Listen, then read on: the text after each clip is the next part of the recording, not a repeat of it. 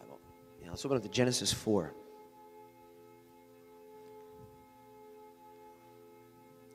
Man, what a power-packed service. I might need a seat, stool. All right, Genesis 4, verse 1.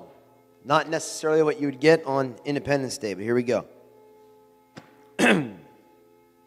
Now Adam knew Hava, Eve, his wife.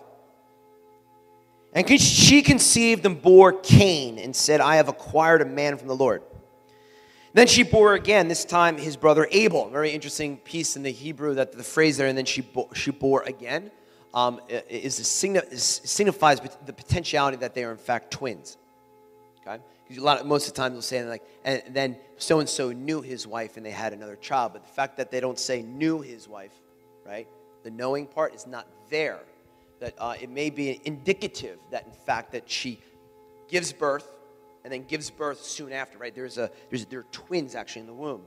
At least that's what some of the theologians, or really, I can't even say theologians, biblical scholars and the rabbis teach. Then she bore again, this time his brother Abel. Now Abel was a keeper of sheep, but Cain was a tiller of the ground. And in the process of time, it came to pass that Cain brought an offering of the fruit of the ground to the Lord. Abel also brought of the firstborn of his flock and of their fat, and the Lord respected Abel and his offering. But he did not respect Cain and his offering. And Cain was very angry, and his countenance fell. Verse 6. So the Lord said to Cain, why are you angry? And why has your countenance fallen? If you do well, will you not be accepted?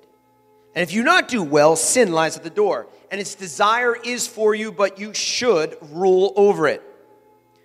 Now Cain talked with Abel his brother, and it came to pass when they were in the field that Cain rose up against Abel his brother and killed him. Then the Lord said to Cain, where is Abel your brother? He said, I do not know. Am I my brother's keeper? And he said, God said, what have you done? The voice of your brother's blood cries out to me from the ground. So now you are cursed from the earth, which has opened its mouth to receive your brother's blood from your hand. When you till the ground, it shall no longer yield its strength to you. A fugitive and a vagabond you shall be on the earth.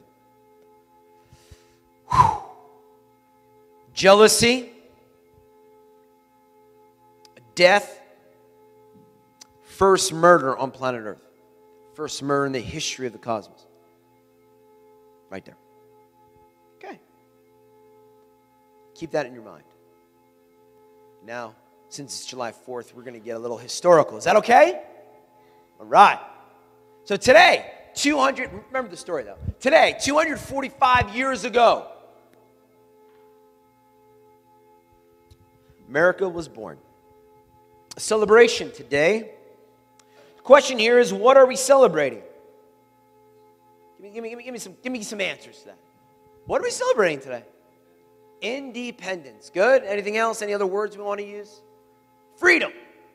Liberty. Self-government.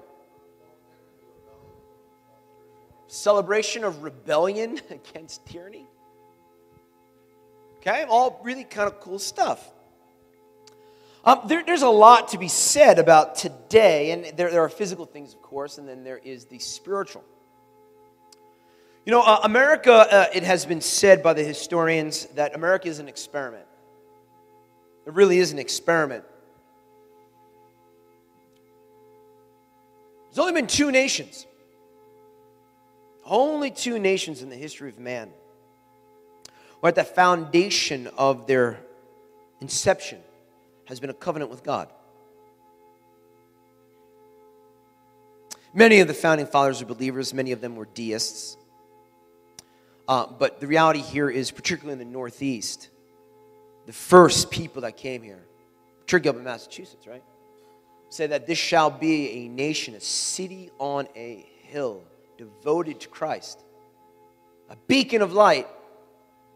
Only two nations in the history of man have started their nation that way. One, Israel. Two, United States of America. In fact, in Hebrew, the Israelis, they call our nation Harsot Habrit, the lands of the covenant. God's people call us that. We are the lands, the states of the covenant. Meaning the Constitution, but I believe there's a spiritual principle. That covenant that our early Puritan, particularly settlers, said we're going to do. And so, all right, what are we celebrating here? We're celebrating liberty, we're celebrating freedom, we're celebrating maybe the fact of the Bill of Rights and all this beautiful American kind of jargon. But I believe when I was preparing for this that the Lord was saying, actually, we're missing something. Really, what we should be celebrating, brings us to the spiritual component. What we should be and what we're really celebrating today is the God-given DNA of free will.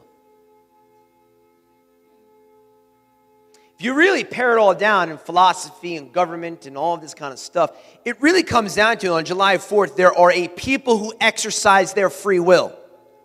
I am a man made in the image of God, and other men and other governments should not be taking away my God-given rights. And I have the free will given to me by God, by our Creator, to govern myself as an individual before a holy God.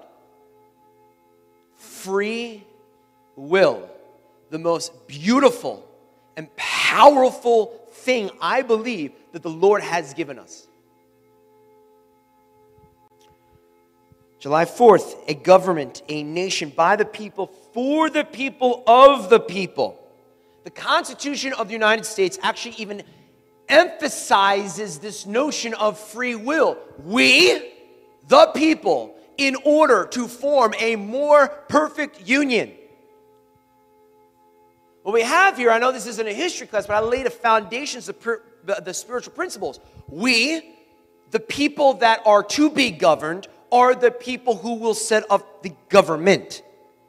We, in our own free will, are born free men before our Creator, and we desire to give up some of our freedoms in order to form a more perfect union together as a community. No king, no person shall do that for us. We ourselves do that.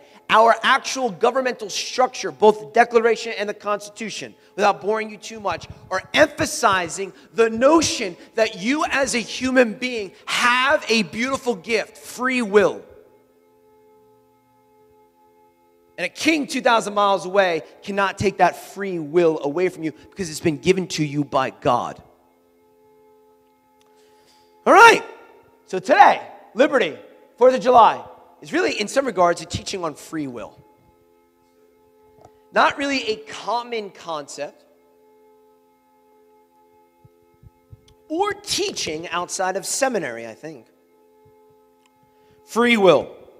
You, as an individual, I want to emphasize this, because too many of us look to the Father through our church. Too many people look through the Father through our family. Too many people look to the Father through the pastor. No, you as an individual have the individual right of decision making. Especially young folks, you gotta grab a hold of this, because this is like almost disappearing. No, you have responsibility. You have as an individual, have the individual right to make a decision at any given point. The highest of high, the lowest of low, the one thing that no one can ever take away from you is your choice.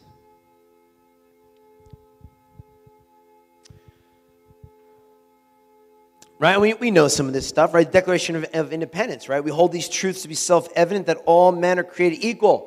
And they're endowed by their Creator, or our Creator, with certain unalienable rights. Life, liberty, and the pursuit of happiness. This is no earthly king, no earthly government can take these things away. The right to make a choice.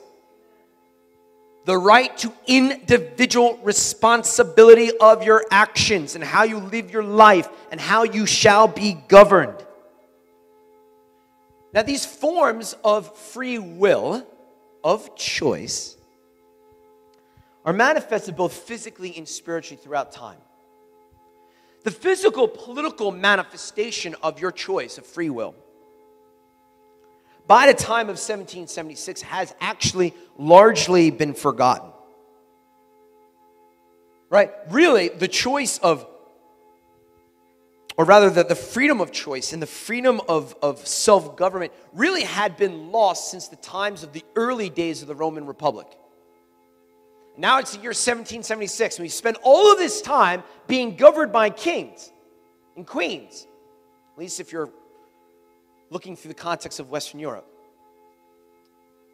They've been telling you how to live. They've been telling you what to do. They have been giving you your rights. It's been a very long time in the history of mankind, a little over almost 2,000 years, whereby people have never or have not had the physical manifestation of being able to exercise true free will in a physical governmental structure. In 1776, the founders are saying, no, we're going to bring that back. Now, spiritually, it's this. By the 18th century, actually spiritually, it has been a very long time. In fact, one could argue it's been mostly lost. What do I mean by this? Really, I would argue since the time of the apostles and since the time of the early church, mankind, through Christendom, largely started to lose the notion of being an individual before the Lord. It's the Pope. It's the bishops. It's the theologian. It's the church. It's the this. It's the that. It's been a long time coming since the people realized that you are an individual before your God. Not a church before God, not the bride of Christ before God. Yeah, those are all things. But you are an individual before God. You and I will sit on a judgment seat, not your church. This concept that you have the breath of God in you since the time of Adam and you are an individual responsible before the Lord has largely been forgotten by the year 1776. So 245 years ago, something happens. The physical manifestation of government and the spiritual manifestation of the free will actually come together and converge. From the governmental side of things, this nation is saying you are looked at as an individual. You're not just a citizen. You're not just a member of a collective society. You're an individual with individual rights. You are not a widget. You're not a number. You're not a servant of a government. You are an individual before God. What do I mean by this? Come on. We hold these truths to be self-evident before our Creator. Look, prior to this, you have kings and queens who are ruling you. Kings and queens who are giving you your rights. Our founding fathers say no. Each man, each woman is an individual before God. No king, no queen is above any individual. These ideas, in fact, were not formed in a vacuum. These ideas actually began in the early stages of the Roman Republic. It then got a little bit of a resurge during the philosophe period of England and France. For those of you who studied such things as Voltaire and Locke and Rousseau and Hobbes and Machiavelli and Descartes. But it's not just those brilliant, learned men. It's also from a bunch of early American farmers with extensive libraries. Jefferson, Washington, Madison, Adams, Franklin, who wasn't a farmer, but see what happens when you don't have Netflix? You start a revolution. But here's the spiritual piece, because I don't want to just lose it on the 4th of July and all the governmental America kind of stuff. It's this. Many historians argue that this notion of the understanding of free will and being an individual before God in a governmental sense could not happen if before it, or rather I should say, it could not happen unless something happened before this time period. You can't have an understanding of individual rights. You can't have an understanding of free will, of the equality of mankind in a governmental sense unless you have what right before it? Anyone know? The First Great Awakening. Historians will say actually the First Great Awakening is what caused the American Revolution. The First Great Awakening is what caused people to rebel against a tyrannical king. First Great Awakening, a spiritual revival in England and in America is what laid down the foundations for the understanding that I have a free will and I exercise my individuality. What did the First Great Awakening do? It did a lot of things, but really what it did is it really shook people. You are an individual. God has your name, bro. God knows your sins, sister. You are an individual before God. And it created a shaking, literally, Quakers shaking, created a movement, a spiritual awakening. What? I'm an individual before my Maker? Now this comes from some very, very powerful sermons. John Edwards. How can you expect to dwell with God forever if you so neglect and forsake Him here? These are all sermons and quotes that are coming before the American Revolution.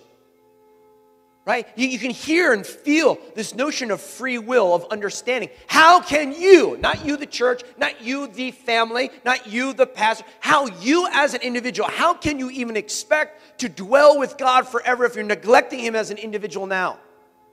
Wake up. Oh, okay. There's nothing that keeps wicked men at any one moment out of hell but the mere pleasure of God. Right, the backslidden. The only reason why you're not in hell is because God has grace and letting you live so you have time to repent. His mere pleasure for you is keeping your heartbeat. Repent now.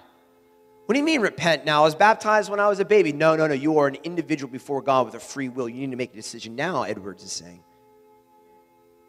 This is lost. You have to understand, this has been lost largely in the church since the apostles. You understand? Obviously we have movements, we have the Moravians, all that, but by and large, like Christianity is a culture thing.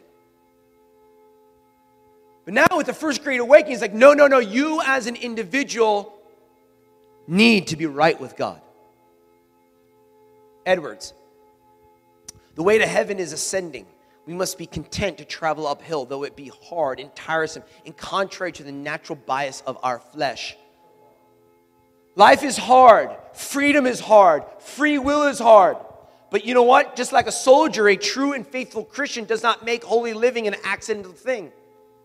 It is his great concern, as the busyness of the soldier is to fight, so the busyness of the Christian is to be like Christ. Come on, man. These are the sermons. These are the things that are being read all throughout the colonies.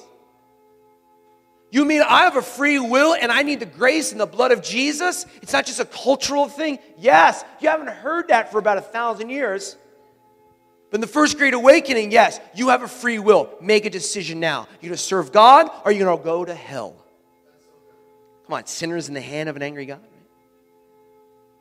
Now, okay, what am I saying? This type of notion that I have a sense of duty, I have a sense of responsibility, I, not we, I, not a king, I, not a government, I am held responsible before my God, sets forth a motivation and a spiritual atmosphere that is then going to naturally spill over into the physical realm of independence, governmental-wise. But the spiritual comes before the governmental. Right? You want to change to the government of the United States? Man, don't be praying about the government. Start praying about revival on earth. Right? The First Great Awakening gave birth to this physical independence. This isn't Dave. This is like historians saying this. Because it changes the atmosphere. What's going on here, right? What they're saying in this first great awakening is the power of the individual before God, largely lost since the first century. You are an individual responsible. You are an individual responsible before the Lord. Not your church, not your pastor. You will stand.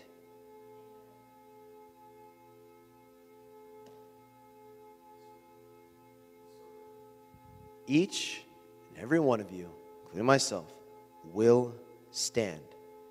Your mom and dad are not going to stand for you. I'm not going to stand for you. You are going to stand before the judgment seat of Christ. 2 Corinthians 5:10. For we must all appear before the judgment seat of Christ, that each one may receive the things done in the body according to what he has done, whether good or bad. So not Western church. You read the next. Knowing, therefore, the terror of the Lord. It's like the opposite of seeker friendly. Knowing the terror of the Lord, we persuade men. But we are all well known to God, and I also trust all well known in your consciousness. We all stand before him. Liberty, independence, whether it's in a nation state or in the spirit, what do we do? What do we do with the free will?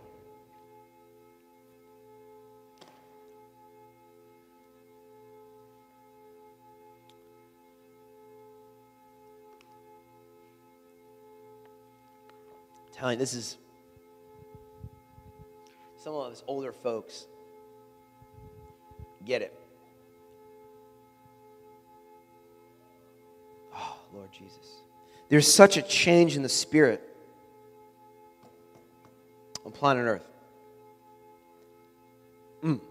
There's such a change in the spirit in America, and in fact, there's such a change in the spirit in the church. With a free will, what do? With a free will and with liberty comes something, comes a responsibility. See, men and women who are slaves to a government, they have no responsibility. Men and women who are slaves to sin have no responsibility. Free men, free women, they have responsibility. See how easy this is? It's not my fault. I'm not bearing responsibility for my sin. It's this thing's fault. No, you're a free man. Free men walk with responsibility. But when we have a culture and we have a generations that are being taught a different narrative, it's not my fault. No, it's your fault, bro. No, it's this. This happened to me, or this happened to me. I understand. Are you a free man or are you not? I'm a free man before God. I bear the responsibility. It's being lost. But it's also historically rare. Historically and politically, it's rare. You have to understand that. It's literally 245 years old. And time before it and time after, it seems to be that we are losing the notion of individual responsibility as a human being and also the individual responsibility in the spirit. It was given to us through the apostles. It was given to us through the founding fathers. Now everyone just wants to do the opposite. It's not my fault. No, man, free men can't blame other people because you're free. Are you an amen or something?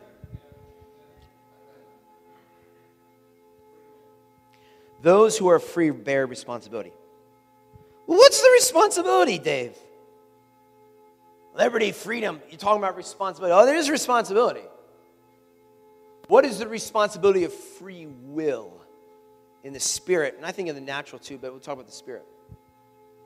Well, the responsibility is the Hebrew word temshol. Temshol, found in Genesis 4. Let's go back. Genesis 4 will summarize. Verse 4, Abel also brought of his firstborn of his flock and of their fat. And the Lord respected Abel and his offering. But he did not respect Cain and his offering. And Cain was very angry, and his countenance fell. So the Lord said to Cain, why are you angry? And why has your countenance fallen? This is powerful. I don't know if you guys ever picked this up. God knows Cain's thought. Cain has not committed the murder yet.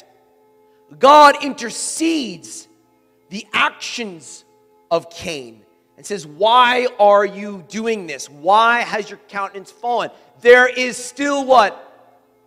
There's still time. There's still time. Don't let it rule over you. Don't let the sin rule over you. There's still time before you act it out, Cain.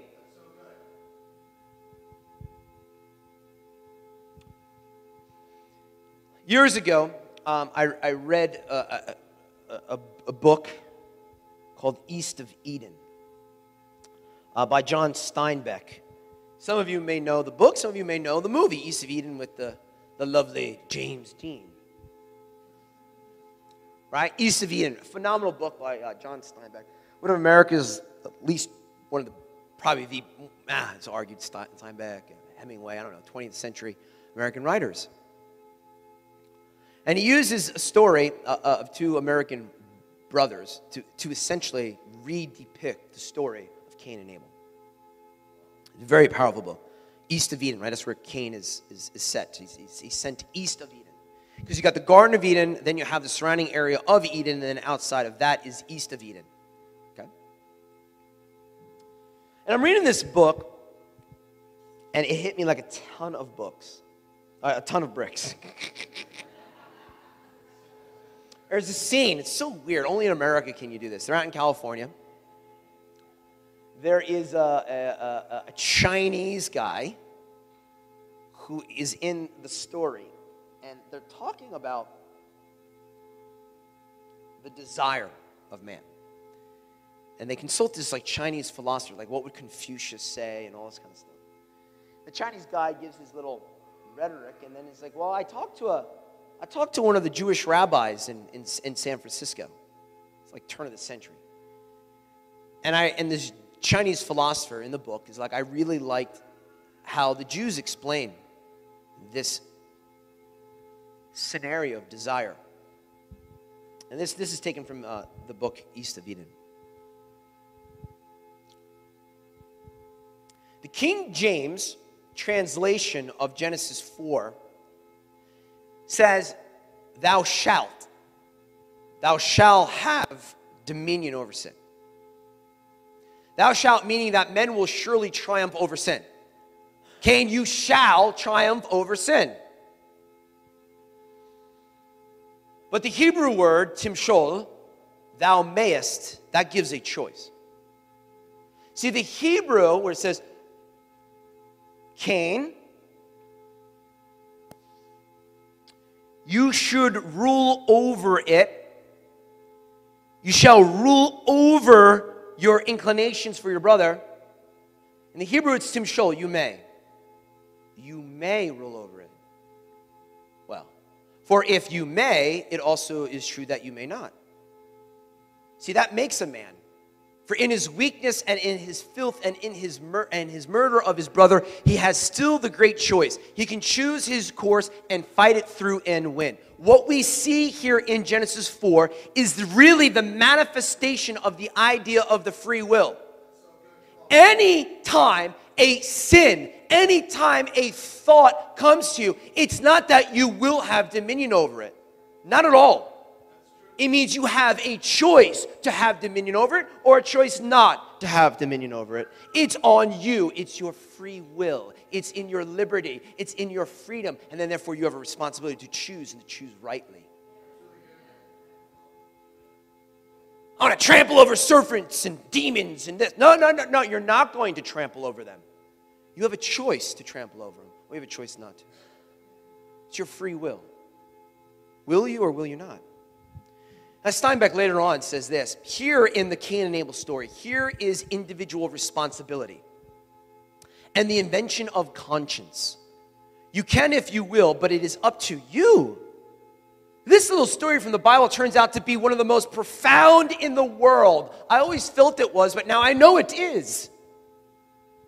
The creation of you having a conscience, of you having a free will. You will either choose to sin or you will choose not to sin. But the enemy made me do it. No, you are not a slave to the enemy. You are a free man. Free men bear responsibility. Free men and women have to make a choice. We get to choose. What will you choose? Who will you choose? Cain chose poorly. Come on, we know this. I just taught on this last week or whatever it was, Romans 6. Jamie, can you come on down, please? Romans 6, verse 14. For sin shall not have dominion over you, for you are not under law, but under grace. Verse 18. And having been set free from sin, you became slaves of righteousness. Verse 22, but now having been set free from sin and having become slaves of God, you have your fruit to holiness and the end, everlasting life. For the wages of sin is death, but the gift of God is eternal life in Christ Jesus our Lord. In Romans 6, Paul is essentially re-establishing to you, you have a choice. At any given point, you have a choice. I have read extensively about survivors from concentration camps, right? They're like, they took everything away from us except for one thing, my free will to make a decision. That's it. Come on. I can be dark and pessimistic and whatever, or I can be hopeful and believing and smile even when they're coming for me in a concentration camp. It doesn't matter what any man can take from you. He can take everything from you. The only thing you really have, and that's what's so beautiful about it, the only thing you really have, people, your house can be taken away, your kids, your loved ones, your career, your nation, your political rights, everything can be taken away. The only thing that, your life can be taken away. The only thing that can't never be taken away from you is your choice, your free will. It's the only thing you really have. Everything else is on the peripheral. Everything else, in fact, is earthly. The only thing in that narrative that is heavenly is a gift that God gave Adam and Eve when he breathed his life inside of you. You have a choice. You have Tem Shol. You may, or you may not. That's all you have. And that's why that is the most beautiful thing, because it's the only thing you really have that you get to give to the Lord. What do you get to give to the Lord? The only thing you really have, money? Money can be taken away, please. God can get more money. What God wants is your choice.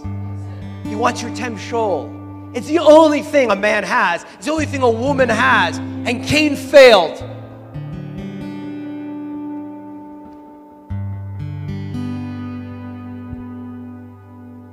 With our free will, we can either curse or we can praise, right? James 3:9 says the power of the tongue. With the same tongue, you curse your brother, but you also praise God. I'm here to tell you that there's something much more profound than that. There's something even bigger than your tongue. It's your free will. It's your Tem Shol. What will you do with your free will? Will you curse one and yet praise another? What shall you do with your choice?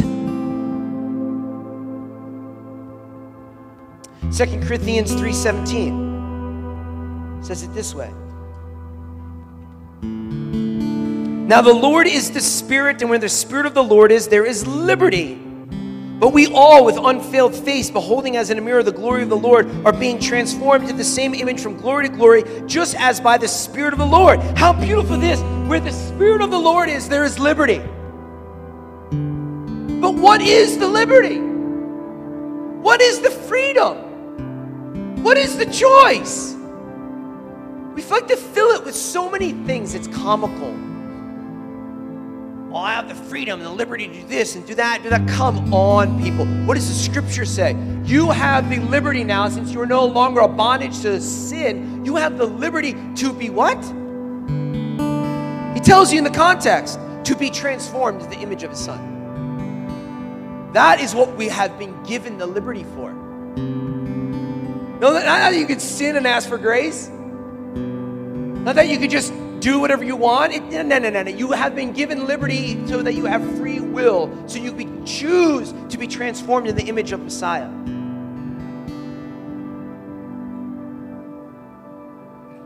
What is the freedom? The freedom is that you get to choose. You get to choose to no longer sin. Why don't we stand? I want you right now to get this. I know it's been a little longer service, I think. Next time you're up against the ropes, next time you're dealing with something, I want you to hear this word, Temshol. Temshol. You may, or you may not. You may, or you may not. It's up to you.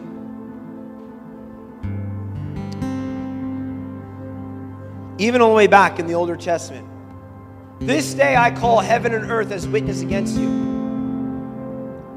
Woo!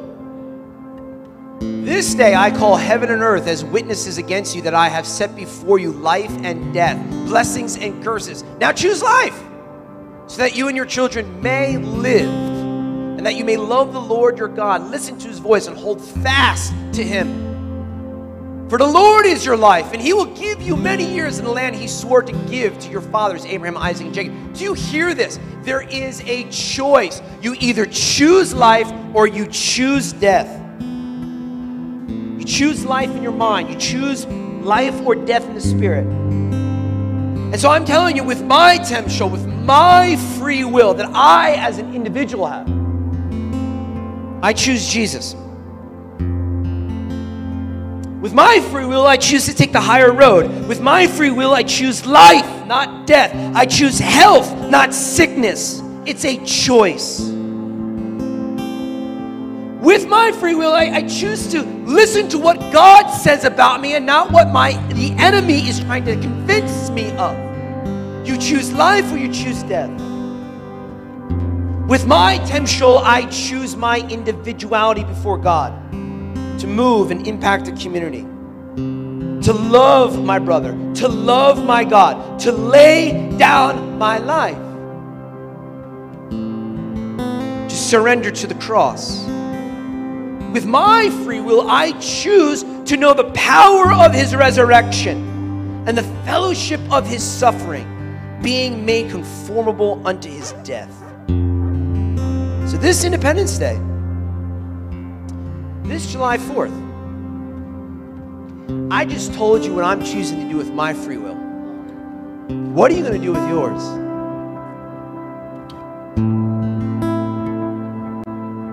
Father, I pray right now that there would be a spirit that would fall in the room, that we just come up against the spirit that is trying to make its way into our nation and into our generations. It's not my fault. I'm not bearing responsibility. Father, we just declare right now, temshol. Next time a high thought comes to you, next time a difficulty comes to you, next time sin comes knocking on your door, you remember the words of God unto Cain. Temshol, Cain, you may cave to it or you may not cave to it. It's up to you. Bear responsibility, O son of Adam. The breath of God is inside of you. When our countenance falls, when things get difficult, there's a choice. Choose life or choose death. Choose what God says or choose what your mind says. It's the only thing we really, really, really get to give God. Our free will. Father, we thank you that in this nation, for the most part, we're allowed to exercise our free will. Lord, we thank you for the sacrifices of the peoples who gave their lives and their time and their energy to make sure that this nation would be one where we can exercise the free will. But Lord, I pray from my spiritual belly, Lord, that the people of God will waken up and remember again that they're an individual before you. It's the most beautiful, precious gift that we can ever use. The only thing we ultimately really have, our choice. Have a wonderful 4th of July. Hope to see you Wednesday at prayer, if not on Sunday. Be blessed this week as we spend some time being in His presence. If we can have the altar team come down. Just want to encourage you, if there, whether there's elements of choice, not being able to choose appropriately, come on down, receive some prayer. Be honest, if there's anything else you want some prayer for, please come down. Where the Spirit of the Lord is, there is freedom.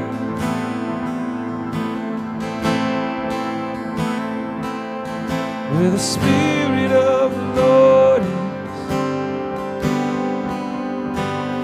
there is freedom.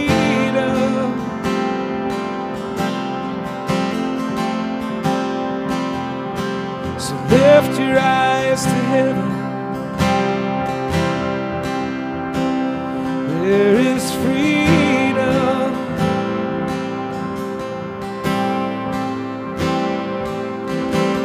Lift your eyes to heaven. There is freedom.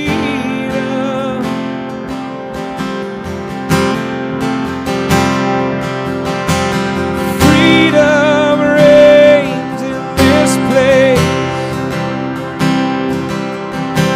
Showers of mercy and grace, they are falling on every face. There is freedom.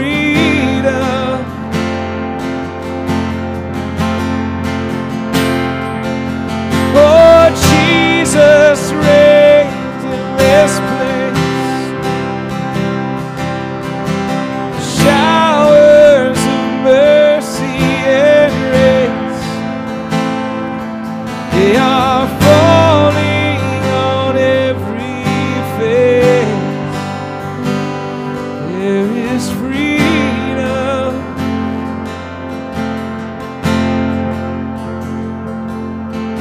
So if you're tired and thirsty, there is freedom.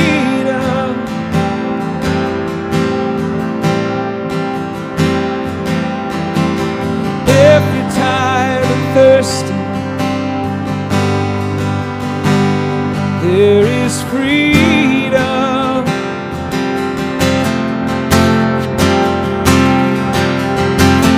Give your all to Jesus. There is freedom.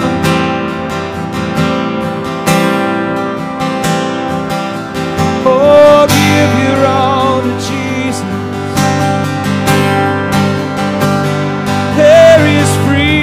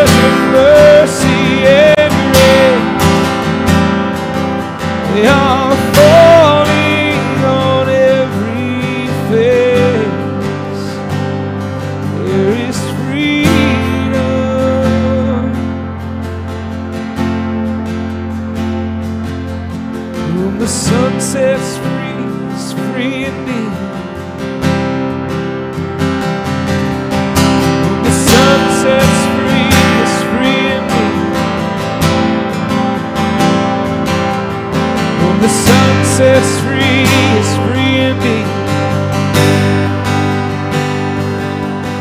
Whom the Son sets free is free indeed. Whom the Son sets free is free indeed. Whom the Son sets free is free indeed. Whom the Son sets free is free indeed. Whom the Son sets free is free indeed. Freedom reigns in this place. Showers of mercy and grace, they are falling on every face. There is freedom.